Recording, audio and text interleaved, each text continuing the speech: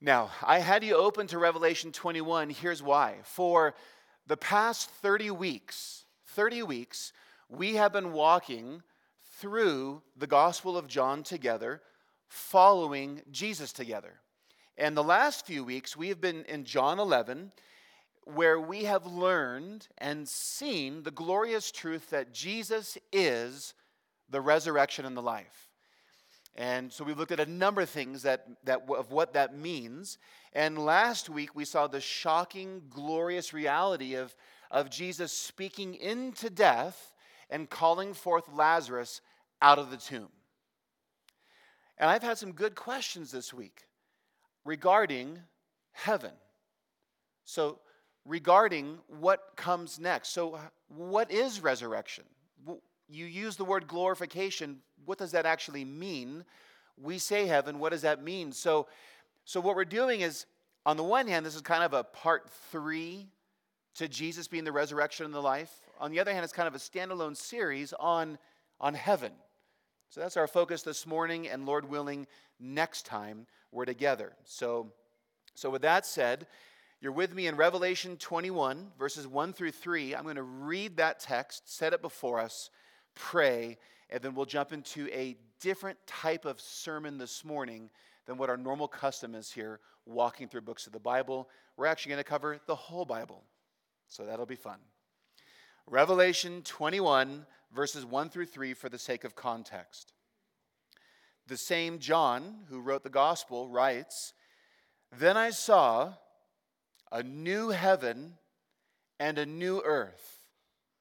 For the first heaven and the first earth had passed away, and the sea was no more.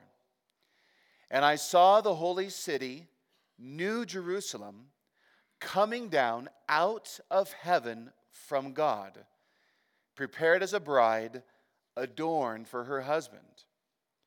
And I heard a loud voice from the throne saying, 'Behold, the dwelling place of God is with man. He will dwell with them, and they will be his people, and God himself will be with them as their God.'" This is God's word. Let's look to him together in prayer. Lord, we may have confusions or many ideas about what your cosmic eternal plan is.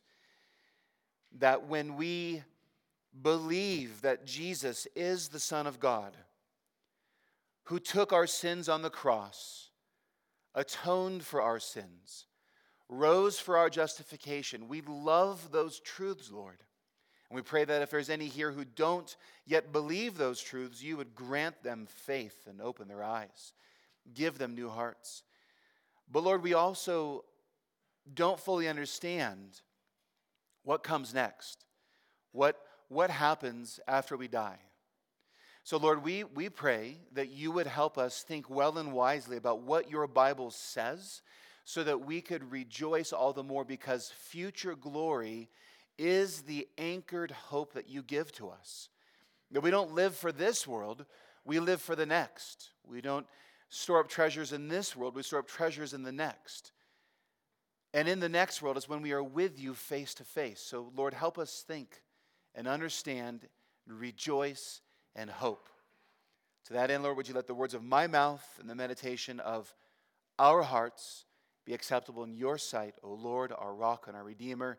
And all of God's people said, Amen.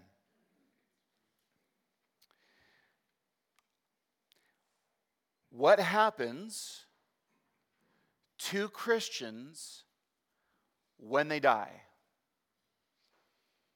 I wonder how you would answer that question. Now, notice I was specific. The focus and attention of our time together is not what happens to non-Christians when they die, though that will come up, and it will come up more next time when we focus on what resurrection is. But the question before us, and I wonder how you'd answer it, is what happens to Christians when they die, and what happens after that? I don't know if you've ever thought about it that way. Now, to answer that question, and also with the lens that We've learned that Jesus is the resurrection and the life. To answer that question this morning is different. We have to traverse the pages of Scripture, beginning in Genesis and ending in Revelation, where I just read. And we have to fit these texts together to understand God's cosmic plan from creation to fall to recreation. And so our focus today is even on what it means when we say heaven. I wonder what comes to your mind. If you're like me, for most of my life, for my life until I became a believer at the age of 21, I thought heaven was a eternal, disembodied experience of floating on clouds. I thought we were turned into little cherub fat babies wearing diapers. I really thought Red Bull gave you wings. I'm not the smartest tool in the tool shed. But whatever our perspective of heaven is, many of us absorb the idea of what happens next through pop culture. We get our eschatology, our understanding of the end times, about heaven from pop culture. As I said, Lord willing, next time we're going to be focusing on what resurrection is and what that means and how these fit together. So our focus this time is more on creation and where we go. Now, what I am not doing is I am not talking about the debated events that occur before Christ returns. I'm not talking about that. I'm talking about what happens when a Christian dies, and then what happens in the eternal state. So at the end of the end, which is actually the beginning that you'll see. So take notes. Here's the outline, 4 points. Number 1, creation.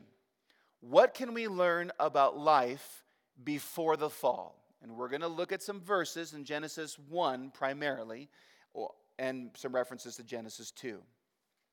Then point number 2, curse. What happened to creation in the fall and after the fall? And that's Genesis 3.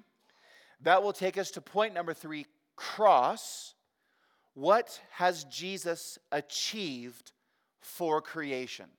We'll look at a handful of verses, but we'll camp on Romans 8 for a little bit. And all of that really leads us to point number 4, consummation. What can we expect from the eternal state? Creation, curse, cross, consummation, the flow of the biblical storyline, the meta-narrative from Genesis to Revelation, and we have a specific task of asking, what is the eternal state? But why is it this way? Of all the worlds that God could have created, all the plans of the gospel he could have put forth, this is best and wisest. There are no other options in that sense. So why this way? What can we learn? Point number 1, creation. What can we learn about life before the fall? If you would, join me on the first page of your Bible, Genesis chapter 1, verses 28 and 31.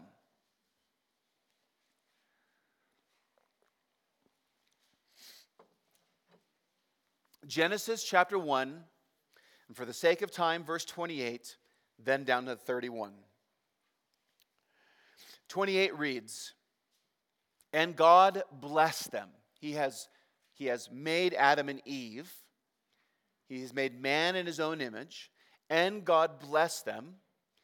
And here's what God said. God said to them, "Be fruitful and multiply and fill the earth and subdue the earth and have dominion over the fish of the sea, over the birds of the heavens, and over every living thing that moves on the earth." Verse 31, "And God saw everything that he had made, and behold, it was very good. There was evening, there was morning, the 6th day." And for the sake of time, if I can summarize Genesis 2, the camera zooms in on the creation account, and God creates a place of paradise. That's what the word Eden means. He creates a region called Eden, and in Eden he makes a garden. The garden is on a high and lofty mountain. There's a water source there that divides and waters and the earth. There's fruit trees and other trees in this garden, and he puts Adam in this garden, the text says, to work it and keep it. Adam is designed as a gardener. His task is to cultivate the Garden of Eden to flourishing. And when you take your cues from the Bible story, outside the garden, it's uninhabited and uninhabitable. And so the idea is that part of Adam's task and Eve's would be to not just cultivate the Garden of Eden to flourishing, but expand the borders of the Garden of Eden. Let me give you the big idea up front, because why are we talking about Genesis 1 and 2 and God's creation before the fall? Why are we talking about the Garden of Eden? So that we can think about the eternal state. Aren't they at the opposite ends of the spectrum? Actually, no. Here's why. Here's the big idea up front. The Garden of Eden, before the fall, and relationship with God before the fall is the prototype of future glory. The prototype of future glory. So what we see happening before the fall will lead us to understand what will happen in the eternal state. So, we have to get hypothetical and speculative here for a moment. Because if you've read the Bible, you know what happens in Genesis 3.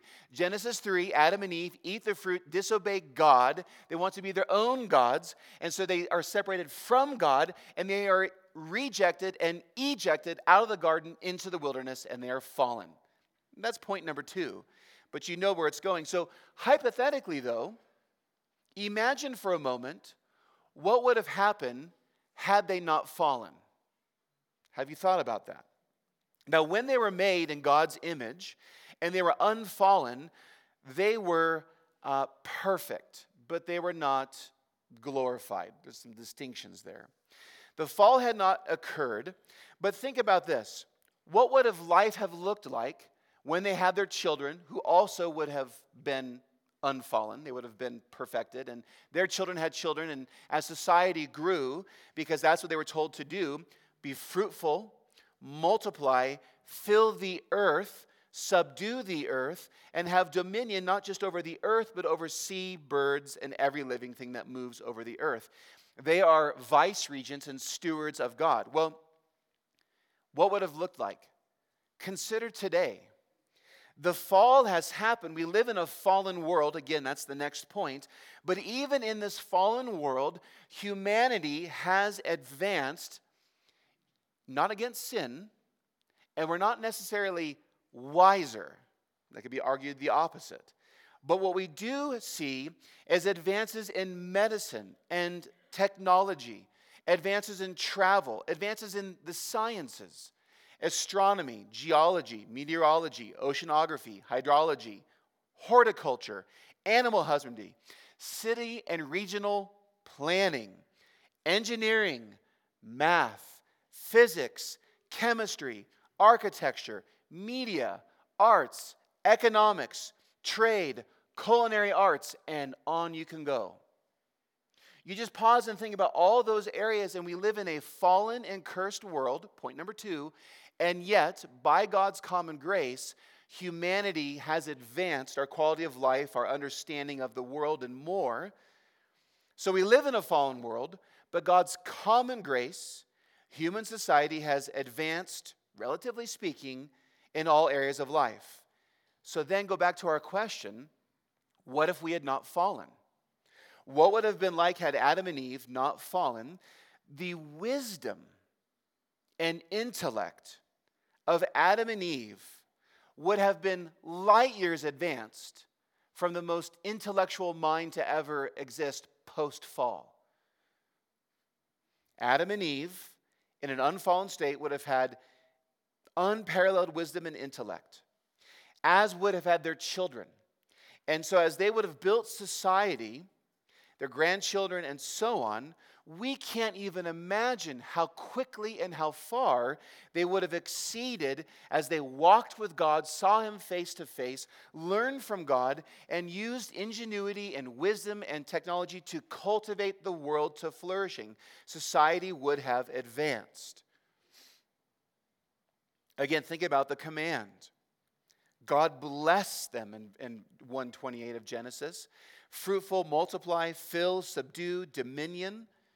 The Garden of Delight, that's what Eden means. The Garden of Delight was a beachhead, so to speak, for Adam and Eve to grow their family, to grow the garden, and for the garden to radiate. So the idea would be that eventually the Garden of Eden, as it went across various ecosystems and environments, would have covered the entire earth. So God had a beachhead called a Garden of Delight, and they would have had more children, and the garden would have grown, and in that way, the whole earth would have become Eden. And, just as a side, we learn later that the Garden of Eden is designed as a temple palace. But it's not a building, it's a garden. God worked there, and part of Adam's task was to lead the people in the worship of God, had they not fallen. And so the garden would have filled the earth. They would, in fact, grow and advance. Society would expand, and the whole earth would be Eden. And creation was very good. Nothing was bad. Nothing was wrong. God walked with them face to face. In Genesis 3:8, He's walking around in the garden, and that would have been best of all. The best part of Eden was not Eden. The best part of Eden was God Himself, walking with His children, delighting in them and them in Him. God has pleasure in His image bearers. As they delighted in Him and He delighted in His creation, that is what we would have expected to see had the fall not occurred. And that leads us to the second point. The fall occurred. That didn't happen yet. That's what Adam should have done, but he didn't. So point number 2, the curse.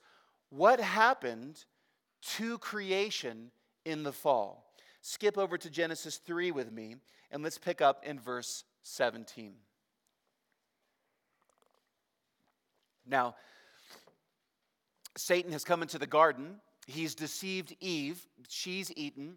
Then she's given the fruit to Adam. They both have fallen. They have seen their fallenness, and they've covered themselves with fig leaves. They've hidden themselves in the trees because they've heard the sound of God walking in the garden. He comes to them. God curses the serpent, and now He is issuing His punishment and curses, as it were, to Adam and Eve. Here it is in verse 17. We're looking at just what is said to Adam for the sake of time. And to Adam He said in verse 17, because you've listened to the voice of your wife, following her into sin, and have eaten of the tree of which I commanded you, you shall not eat of it. Here's the word. Cursed.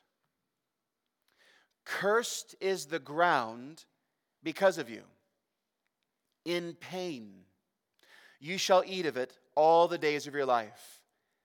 Thorns and thistles it shall bring forth for you, and you shall eat the plants of the field.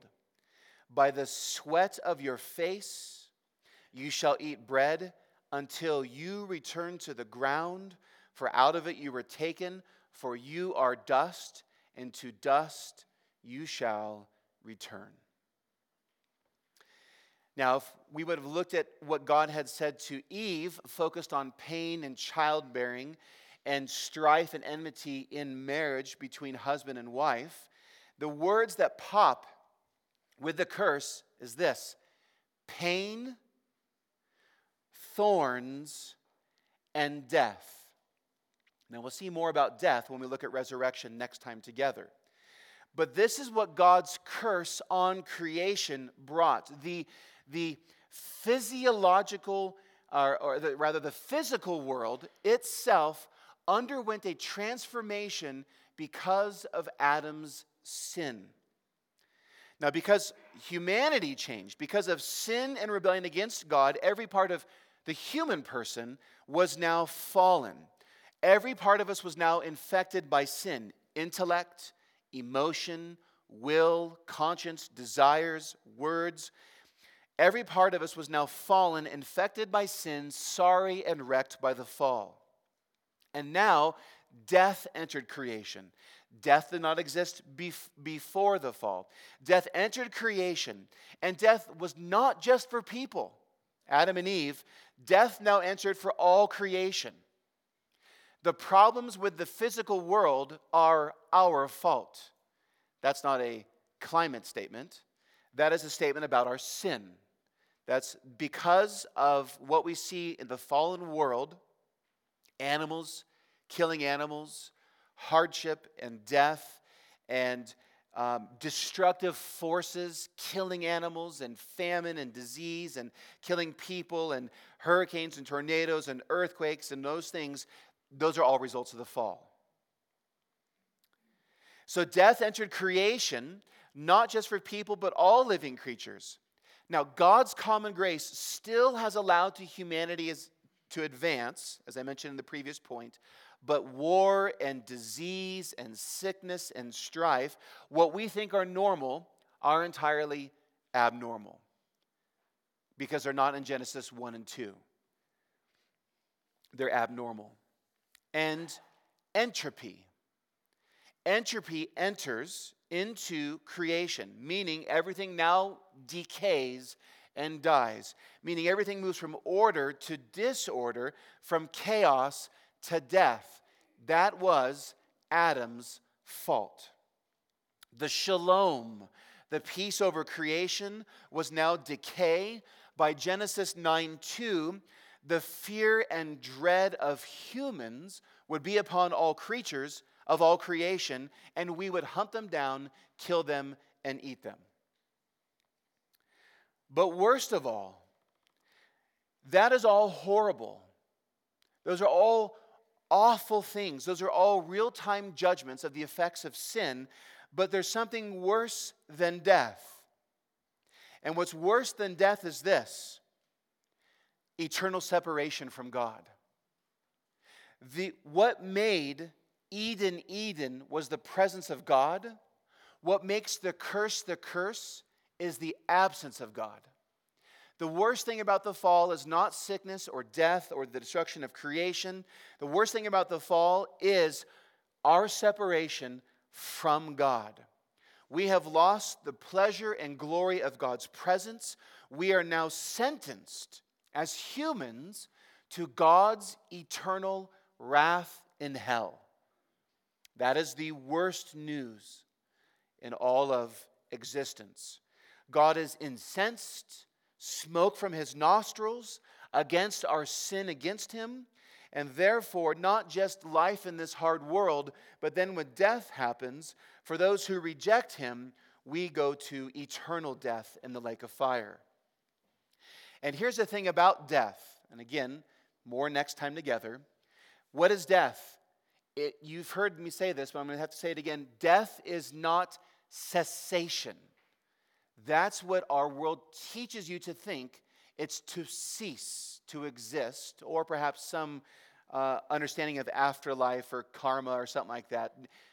Death in the Bible is separation. Not cessation, it's separation. It's separation of your physical self from your spirit self, your soul. Body and soul, material and immaterial, are separated. That's what death is. But it's also separation from God, eternal separation from the author of life. So that's what the curse has done. The entire created order has changed. Living creatures, inanimate objects, and all of it are affected and infected by sin and the fall and decay. But Genesis 3:15. Genesis 3:15, when God is cursing Satan, he's also giving the first promise of the gospel that a baby boy would be born to Eve, or a daughter of Eve, and this baby boy would be Adam Jr. he would be the last Adam. And he would undo all that Adam did. That's the promise of Genesis 3:15. A Redeemer would come. And what would the Redeemer redeem? The Redeemer would reverse the curse, undo death, defeat Satan, and reconcile God's people to himself. Let me tell you that again. What you discern from Genesis 3:15 is that from the opening pages of the Bible, God is promising it's not always going to be like this. Adam Jr. is coming, and he is going to reverse the curse, undo death, defeat Satan, and reconcile God's people to himself. Now we speed ahead across the Bible, and later when we get to the prophets, they foretold that one of the works of this promised Redeemer, who would reverse the curse, would be so profound and so extensive that, for example, Isaiah 65, write that down. Isaiah 65:17, and the next chapter, Isaiah 66:22. In Isaiah 65:17, Isaiah prophesies, "For behold, I create new heavens and a new earth, and the former things shall not be remembered or come to mind." So Isaiah in 65 and in 66 promises a new heavens and a new earth. And if we leap way ahead again to 2 Peter, 2 Peter chapter 3. Why don't you join me there? 2 Peter chapter 3.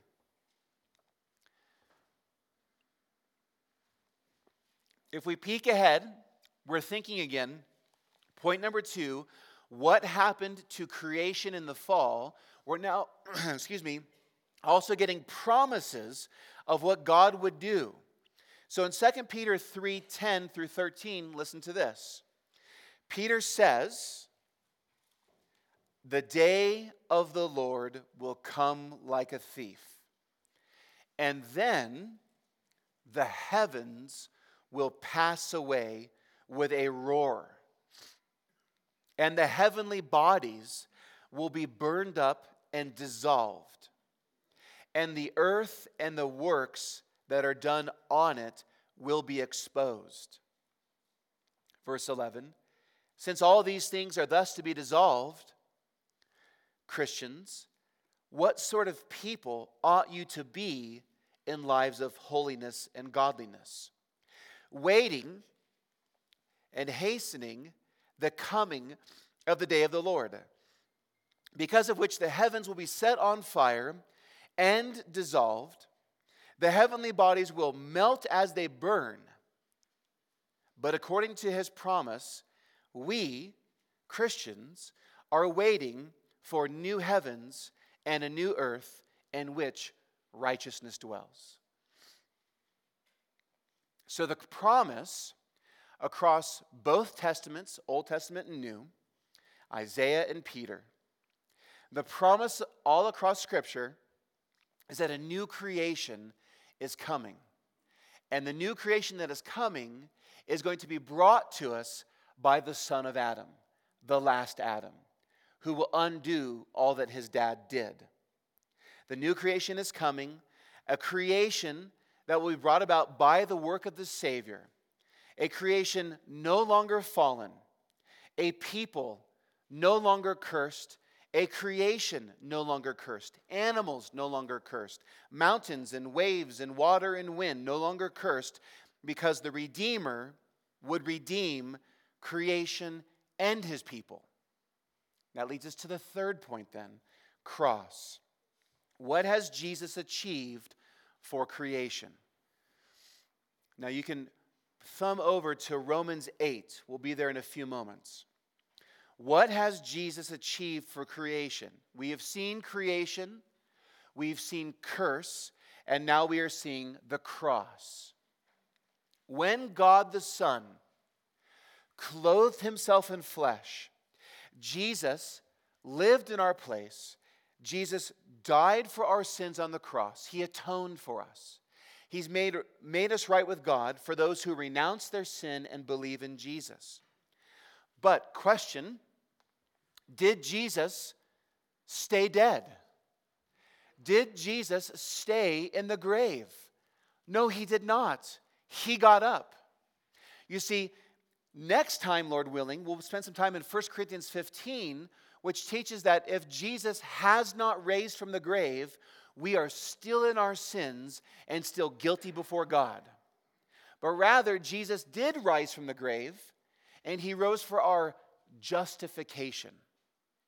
That is, by faith, when we trust Jesus and not ourselves, repent from our sins, Jesus makes it justified, never sinned, and justified, lived Christ's life.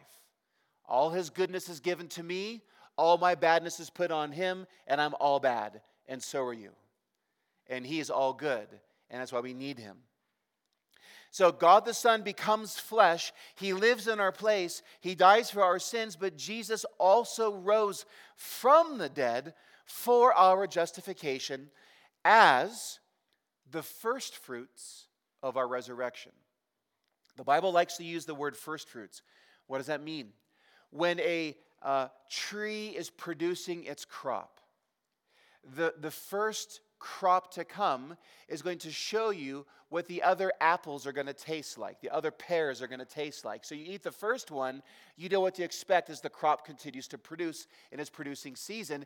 Jesus is the first fruits of our resurrection.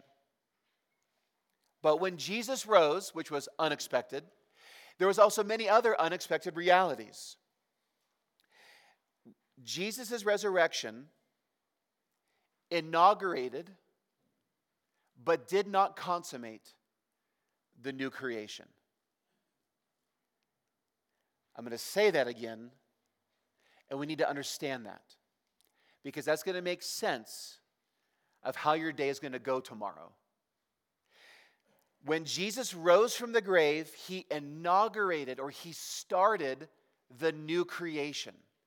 Remember that we have heard that the curse will be reversed. A new creation is coming, a new heavens and new earth, new, because of the work of the last Adam, and Jesus is the last Adam. When Jesus rose from the grave, he started the new creation, but he didn't complete it. He didn't consummate it. What does that mean? It means that we, believers, live in an unexpected overlap of ages or of worlds. We live in the already but not yet. What does that mean? Everyone who calls on the name of the Lord will be saved. When we renounce sin and trust Jesus' death and resurrection for our sins, what does the Bible say happens to you? Well, we saw in John, we are born again. But Paul tells us in Corinthians that we are made a new creation in Christ. Did you know that? Do you remember that?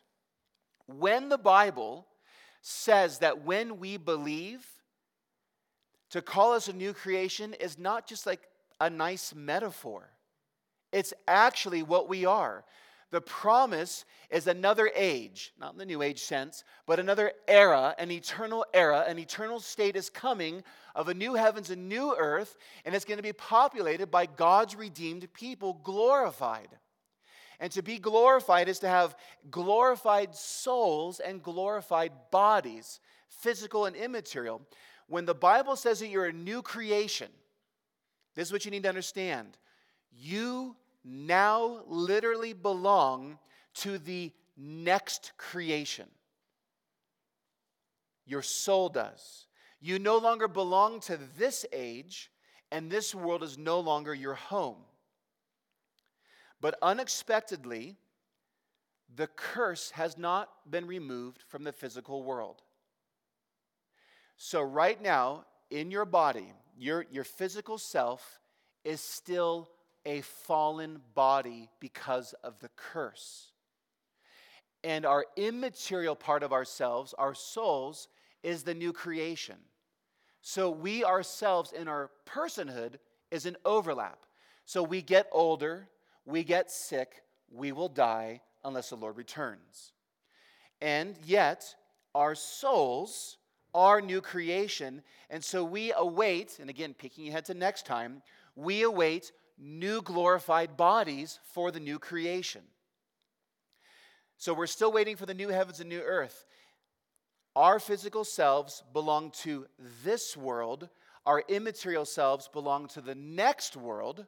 And we still have remaining sin also. Your skin isn't bad. It's that sin nature remaining sin that remains in us. This is the tension of the Christian life. We live in the in-between. It wasn't expected that Jesus would rise from the grave, and he did, and it wasn't expected that he would start the new creation, but we still await its consummation. Romans 8, verses 18 to 25. What has Jesus' death and resurrection achieved for creation?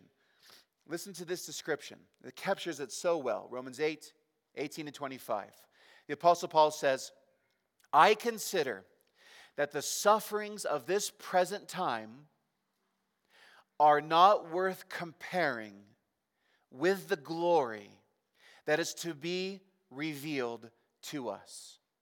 For the creation waits with eager longing for the revealing of the sons of God. For the creation was subjected to futility, to entropy, to emptiness, to the curse. For the creation was subjected to futility, not willingly, but because of him who subjected it, in hope that the creation itself will be set free from its bondage to corruption and obtain the freedom of the glory of the children of God. Verse 22.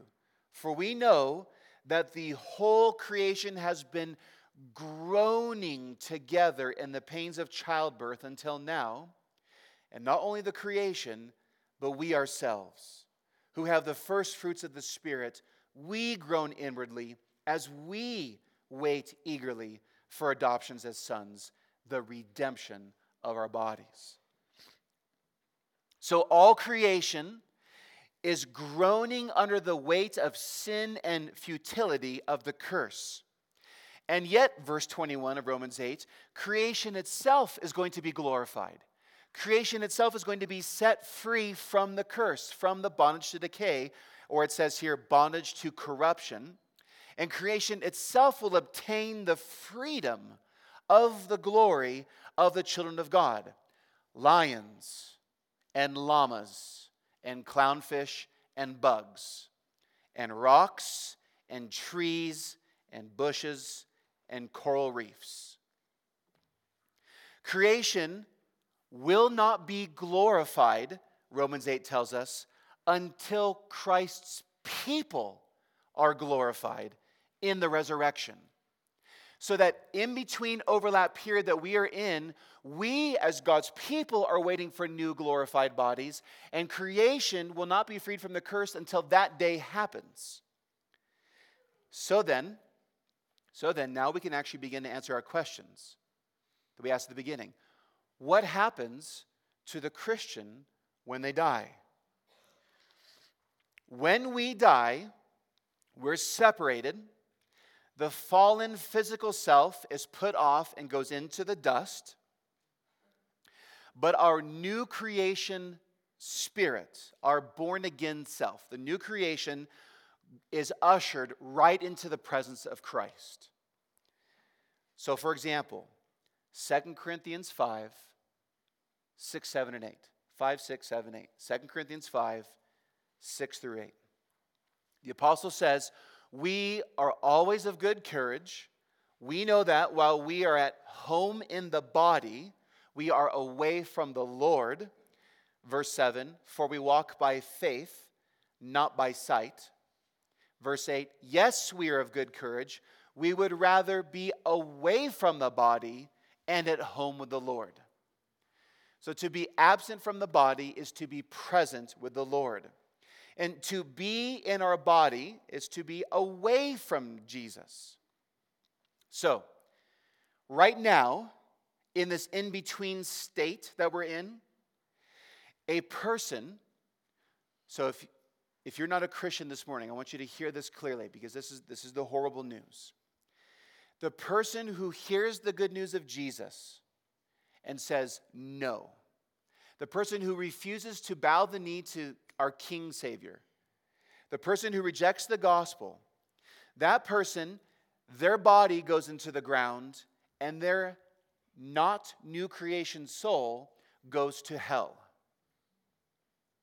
But the believer's body also goes into the ground, but our new creation self must go to be with Jesus because he's the first fruits of our resurrection and he's glorified. Almost magnetically, we're brought right to his presence, if you could describe it that way.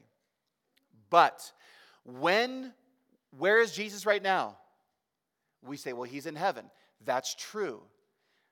But when we go there and we are disembodied, our spirit is there, but not our bodies. This is not the final state. That's the intermediate state.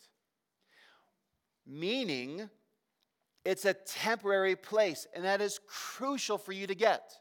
Because pop culture and many Christians confuse the intermediate state with the final state. Heaven is being populated with the souls of believers and followers of God, and a day is coming when Christ will return. There's going to be a great white throne judgment, and as we've already seen, there will be a new creation. That's the final state. So right now, if you're to die and you're a believer, you go right to Christ. If you're to die and you're not a believer, you go right to hell, the place of punishment, or to the place of pleasure. And that's crucial to realize. It's temporary.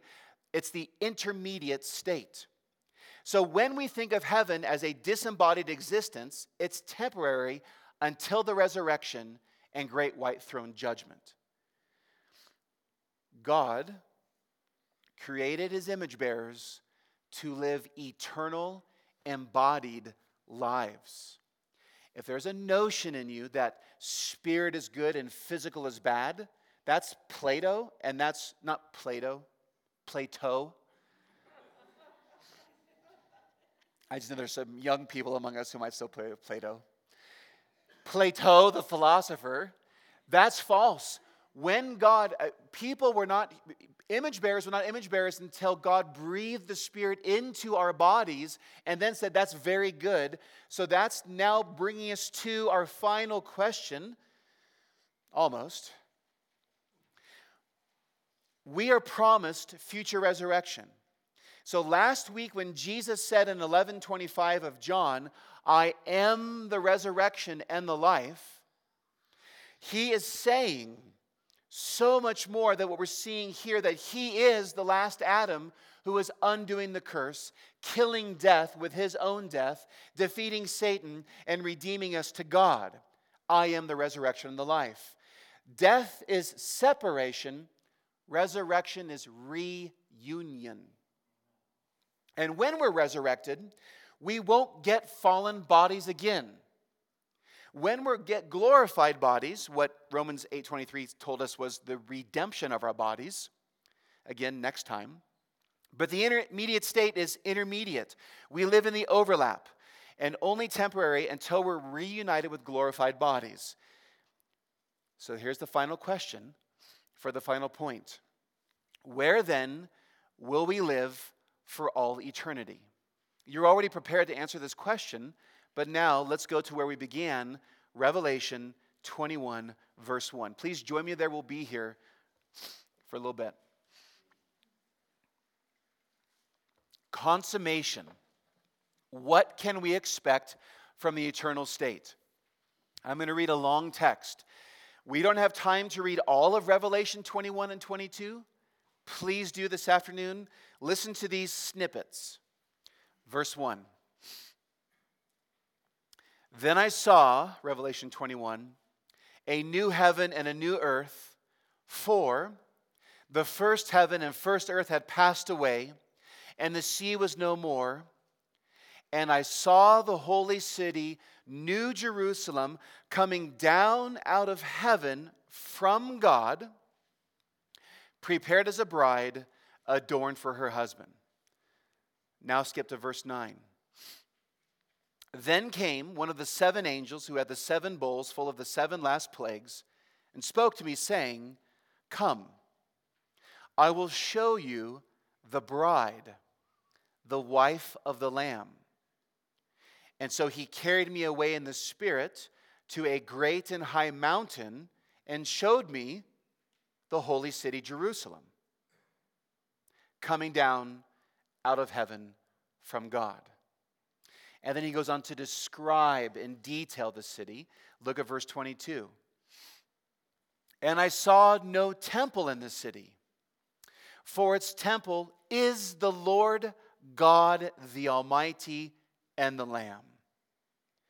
And the city has no need of sun or moon to shine on it, for the glory of God gives it light, and its lamp is the Lamb. Now note this. And by its light, verse 24, will the ethne, the people groups, the nations walk. And the kings of the earth will bring their glory into it. And its gates will never be shut by day, and there will be no night there. And they will bring into it the glory and the honor of the ethne, the ethnic, the nations. But nothing unclean will ever enter it, nor anyone who does what is detestable or false, but only those who are written in the Lamb's book of life. Chapter 22, verse 1. Then the angel showed me the river of the water of life, bright as crystal, flowing from the throne of God and of the Lamb, through the middle of the street of the city. And also, on either side of this river, the tree of life, with its 12 kinds of fruit, yielding its fruit each month. The leaves of the tree were for the healing of the ethne, the nations. No longer will there be anything cursed, but the throne of God and of the Lamb will be in it, and his servants will worship him. Now, if this sounds familiar to you, that's because this is the Garden of Eden all over again, yet infinitely better. Right? The garden was a place of paradise on a mountain. A river flowed. Tree of life was there. The river flowed out of Eden. God walked with his people. Great high mountain. New earth. Garden city comes out. Garden city. Trees in the city. River in the city coming from the throne. Garden city of infinite paradise comes out of heaven. Tree of life is there. Triune God dwells. Father, Son, and Holy Spirit. And also presented, seen from a great and high mountain.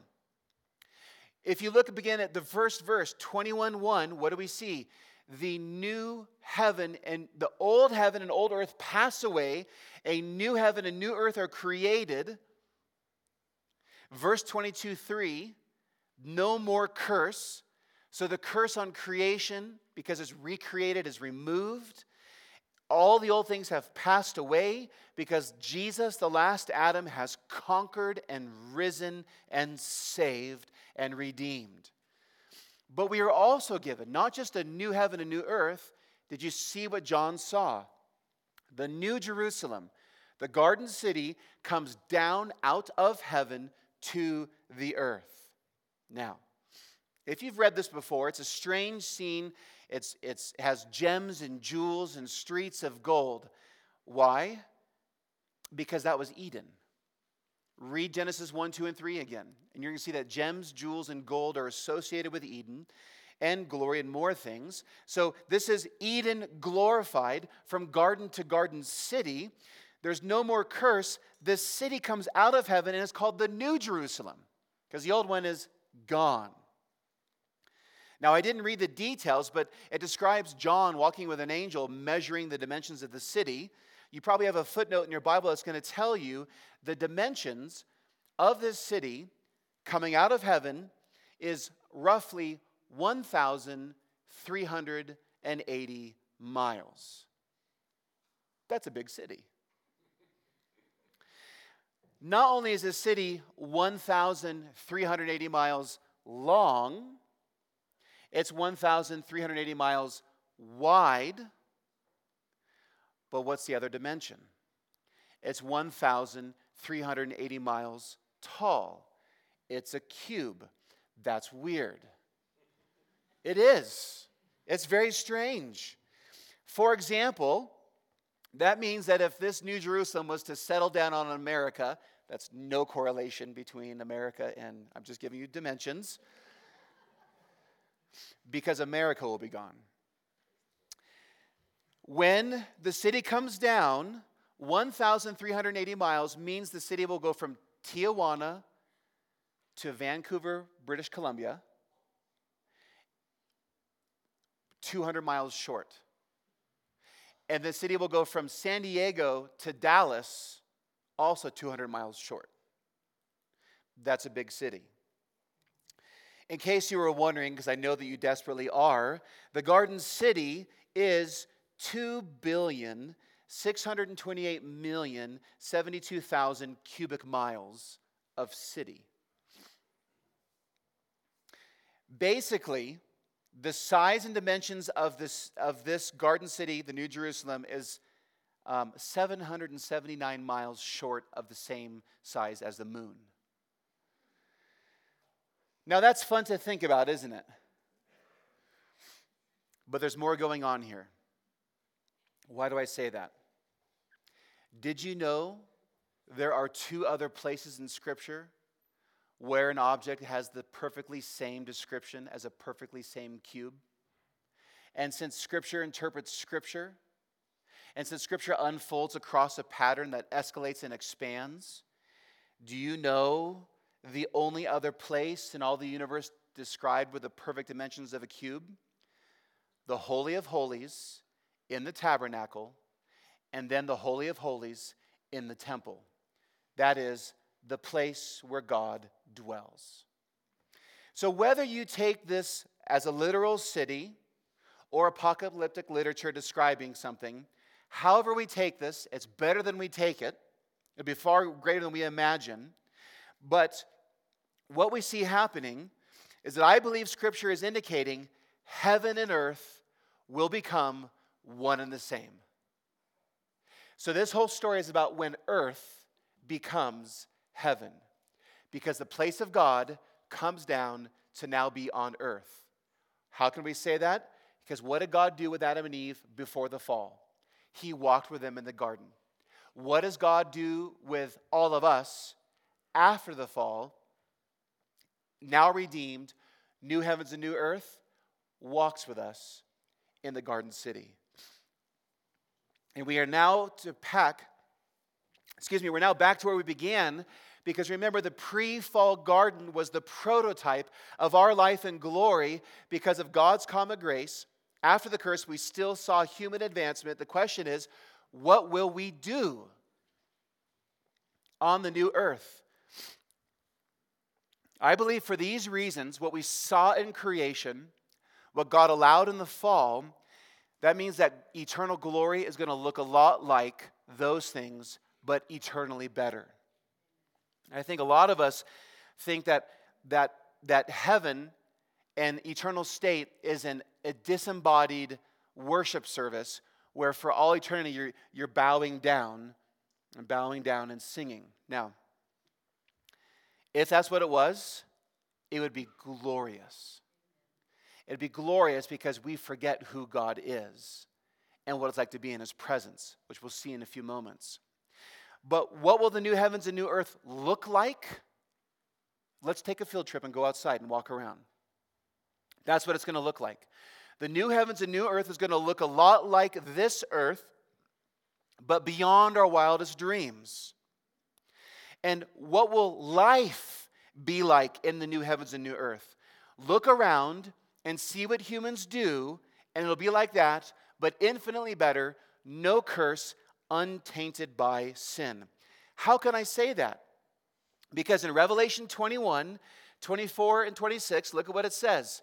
By its light, the city, the nations will walk. Where are the nations? They're cruising around outside the city, living life, being new creation Christians.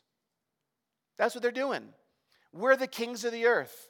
And we're going to bring our glory into the city and out of the city. And its gates are never shut. There'll be no night there. They will bring their glory in and honor. They will bring their glory into it and the honor of all nations. The ethne are the resurrected and glorified people groups of all tribes, all tongues, all colors, all nations of the redeemed, living together and moving on the earth, bringing our glory in and out of New Jerusalem. There are descriptions of eating, of fruit being born. So it's telling us that, well, at least the images is that we are going to be delighting in eating food in glory. And the rivers are flowing. And so rivers, at the very least, flow to large bodies of water like lakes or the ocean. When it says there's no more sea, that's idiomatic of peoples in rebellions against God and the writing prophets in the Old Testament. So I think there is going to be a sea, which then probably means there's going to be a hydrological cycle and more. It's going to look a lot like this, but beyond our wildest dreams, and we'll be in glorified bodies next time to enjoy this creation. And a quick word here then is because I am arguing that you're going to work. I think that when we are in glory, from garden to garden city, and to have a city implies sciences and technology and arts and math and physics and city and regional planning. Because we will have life together without stain or spot of sin or curse or anything, because these patterns we will work. And a quick word on work. Work is cursed. That's why you don't like it.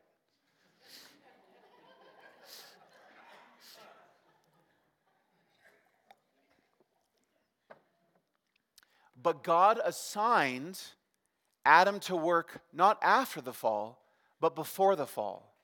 Work is good. Why? Because God worked in creation, and we are His creative image bearers to create and to cultivate to flourishing creation. And so we will be growing and harvesting and more, science and technology and more. So work is fallen, but it's good. And so God assigned to Adam work. I believe that we will have work in glory, but it'll be glorious work. How that's going to work, I have no idea, but it's going to be there. But here's where we close. There's something infinitely better infinitely better than a creation that is gloriously beautiful, and the seasons and the colors of the leaves and the fruit and more. There is something better than the new glorified bodies that we will see next time. There's something infinitely better than all the infinitely betters of the eternal state. And that is the glorious gift of God Himself, Father, Son, and Holy Spirit. Glory is not glory without God. Heaven is where Christ is. Chapter 21, verses 3 through 6. What is it going to be like? Here's what it's going to be like. And I heard a loud voice from the throne saying, "Behold, the dwelling place of God is with man. He will dwell with them, and they will be His people. And God Himself will be with them as their God, and He will wipe away every tear from their eyes, and death shall be no more. Neither shall there be mourning, nor crying, nor pain any more, for the former things have passed away." And He who was seated on the throne said, "Behold, I am making all things new." And also He said, "Write this down, for these words are trustworthy and true." And He said to me, "It is done. I am the Alpha and the Omega, the beginning and the end.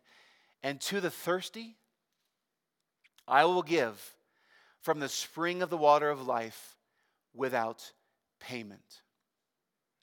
22:4. They will see his face, we will, and his name will be on our foreheads. And night will be no more. They will need no light of lamp or sun, for the Lord God will be their light, and we will reign forever and ever. I have a question for you. Are you thirsty for that water that Jesus freely gives? What makes heaven heaven is God himself, and when, friends, earth becomes heaven on that day, it is because Father, Son, and Holy Spirit himself, seeing and speaking with Jesus face to face together, I think Christ's laughter will resonate throughout the universe. What will it be like to be in God's presence? You'll never want to leave. How can I say that? Psalm 16:11. You make known to me the path of life. In your presence is the fullness of joy, and at your right hand are pleasures forevermore. All the joy and pleasure that we have sought to extract from life will be to an infinite degree in the presence of God. You will never want to leave his presence, and yet his presence will radiate throughout the cosmos. So on the top of mountains, and in the riverbed, and on the far green shores of glory, we will be in the fullness of his pleasure. Friends, our final state is to be with him finally and forever, where the first day is the best, and each day is better than next. If you don't know Christ, this is him speaking to you from his word to turn from your sins, be saved, believe, and come to this freedom. And dear church, this is what we live for. This is our hope. This is what we call people to, the salvation of our Savior, and the hope that we have that cannot be taken from us. Amen? Lord, we thank you that you have plans beyond our wildest dreams and designs that exceed even what has been attempted to explain here. Thank you, Lord, for your love for us. Thank you, Lord, that what you have in store is beyond our wildest dreams. So, Lord, let us now anchor our hope at your throne, Lord Jesus, trust in you, and call other people to do the same, both our brothers and sisters in Christ and those who don't yet know you. We pray in Jesus' name, amen.